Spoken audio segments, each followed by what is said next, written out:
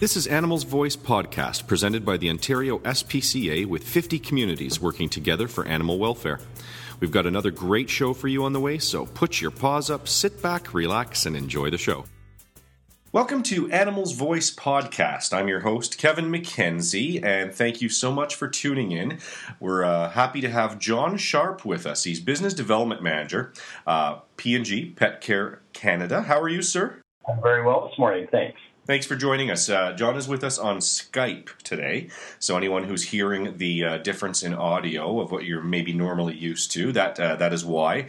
But listen, when we have access to a guest like John, we jump on that. We don't care about the Skype, right, John? That's right. First of all, technology. Well, listen, technology is our friend, even if it doesn't sound like it sometimes. It is. I wanted to ask you, how long have you been with IAMS? I started my career with the IAMS company in the fall of 1994, so I am nearing in on my 20-year mark with the company. Nice, congratulations. That's quite an accomplishment. And today we're going to be talking to you about pet nutrition. Has that always been in your wheelhouse? Is this an area of subject matter expertise that you've always been involved with? Not always. Probably the last 15 years. I spent my first 5 years in various roles with the company, product procurement and logistics and things like that. But for about the last 15 years, I've been heavily involved in all aspects of the business, from the retail pet store side to the veterinary side, and then more currently today, I'm working on what we call our influencer side, which works with a lot of shelters across Canada and breeders of dogs and cats and police canine units and service facilities with, detection dogs, et cetera. So this is really where the meat and potatoes of the business is. So awesome. Sounds like you're involved in a lot of important areas. So thank you for everything you're doing for animal welfare. I want to talk now about pet nutrition. We get so many questions from listeners here at our shelters. People have questions about what to feed their pets. And I guess I'll start out with dogs. Tell me about dogs, and maybe you can differentiate dogs from puppies. What are the essential nutrients that they need in their diet?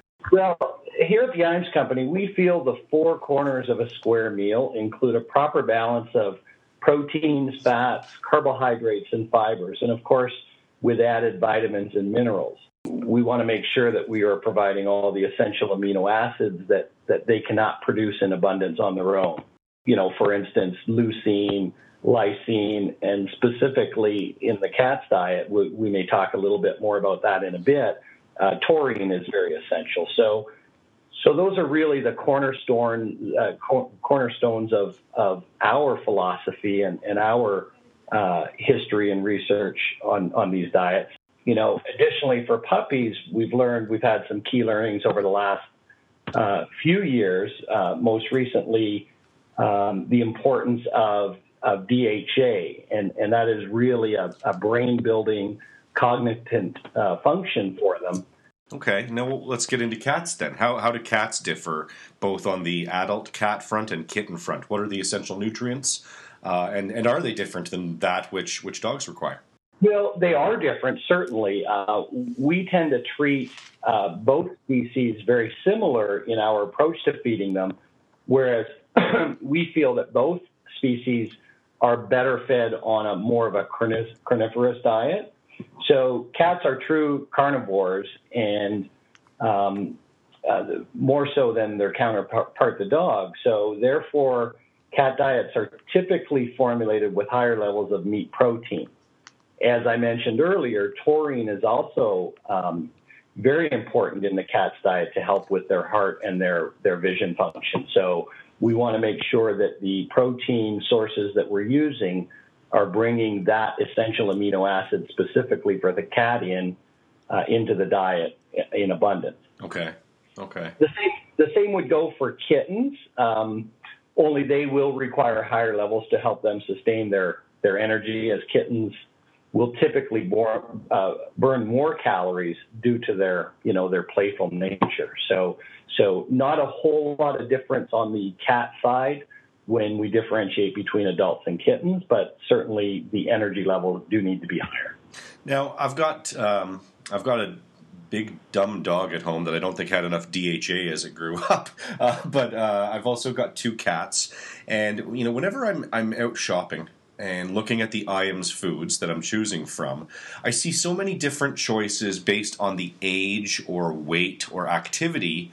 And I'm thinking specifically of the cats right now.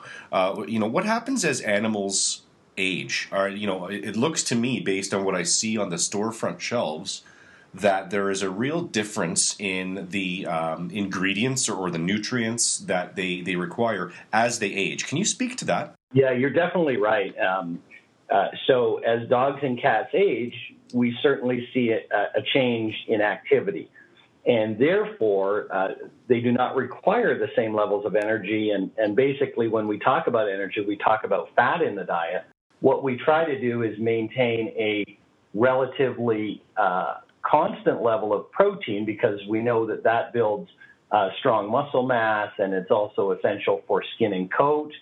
But what we really try and do is start to minimize the fat requirements in those diets so that we don't end up with a lot of overweight dogs and cats. We can also help aid in some of the other things going on with our senior animals, like mobility, to help keep their joints as lubricated as possible as they age. So that's what you're seeing when we look at a mature care diet, or many people call it a senior diet. We don't tend to think of our dogs and cats as getting to be seniors, but that's just the way it goes. So that's what you're seeing on shelf when you see all these specific diets. Okay.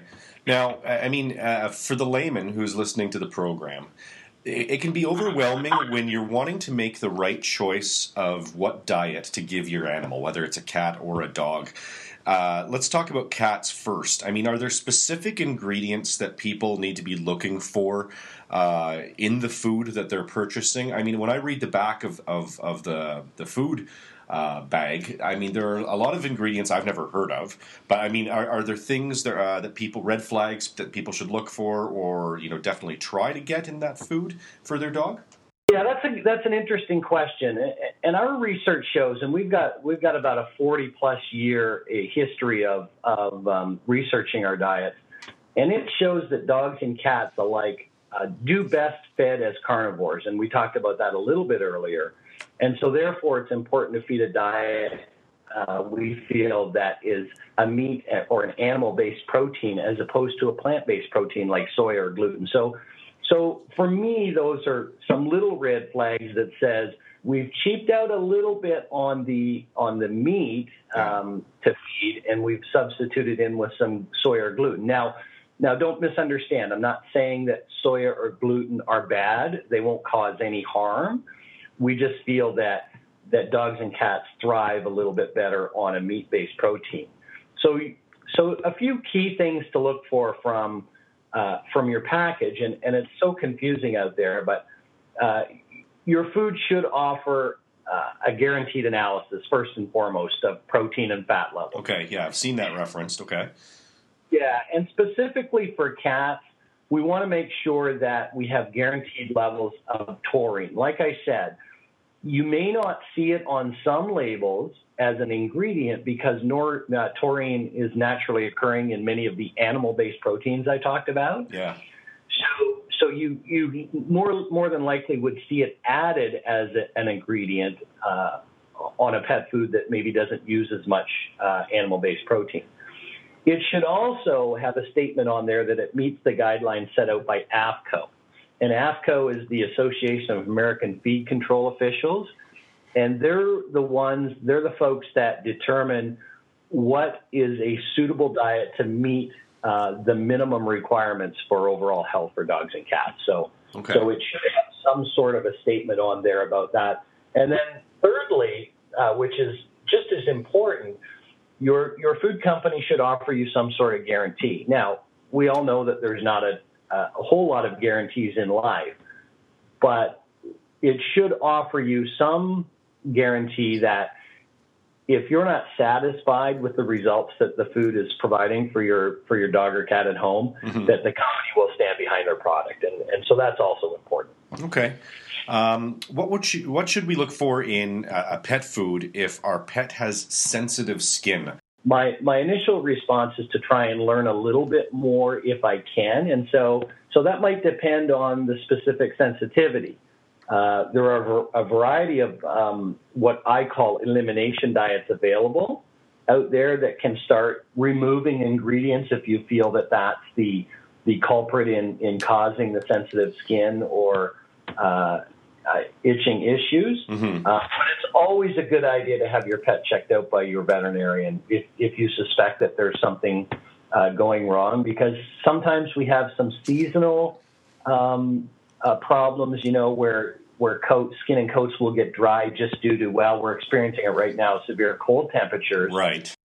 So that can cause some skin irritation as well. But if you suspect that there's something in your current food, it's always best to check in with your vet and have them take a look at your animal. That way you're not subjecting them to a lot of different things that, maybe there isn't a problem to begin with, or maybe your problem is one of your ingredients. And then you can certainly find a diet that would eliminate that ingredient for you. Okay, and I guess that carries over for all allergies as it relates to animals. So, yeah, absolutely. Now, where can our listeners go to learn more about pet nutrition? Well, there's a variety of different things, and so I made a little bit of a list. This is always confusing for pet owners because there's so many varied opinions out there, and there's so many different media outlets where you can potentially get misled. So my recommendation, first and foremost, is to check in with your food manufacturer. So if you have a brand like Iams or another brand that you're using and you want some more information, it's always best to check with the manufacturer. And you can do that either on their website, or most of them would have a 1-800 customer care hotline that you can call. So always check in with the experts, your veterinarian, your pet food manufacturer, and if you don't feel you're getting the answers that you need, maybe it's time to check around with another pet food manufacturer. Okay, and specific to Iams, where can we find out information about Iams?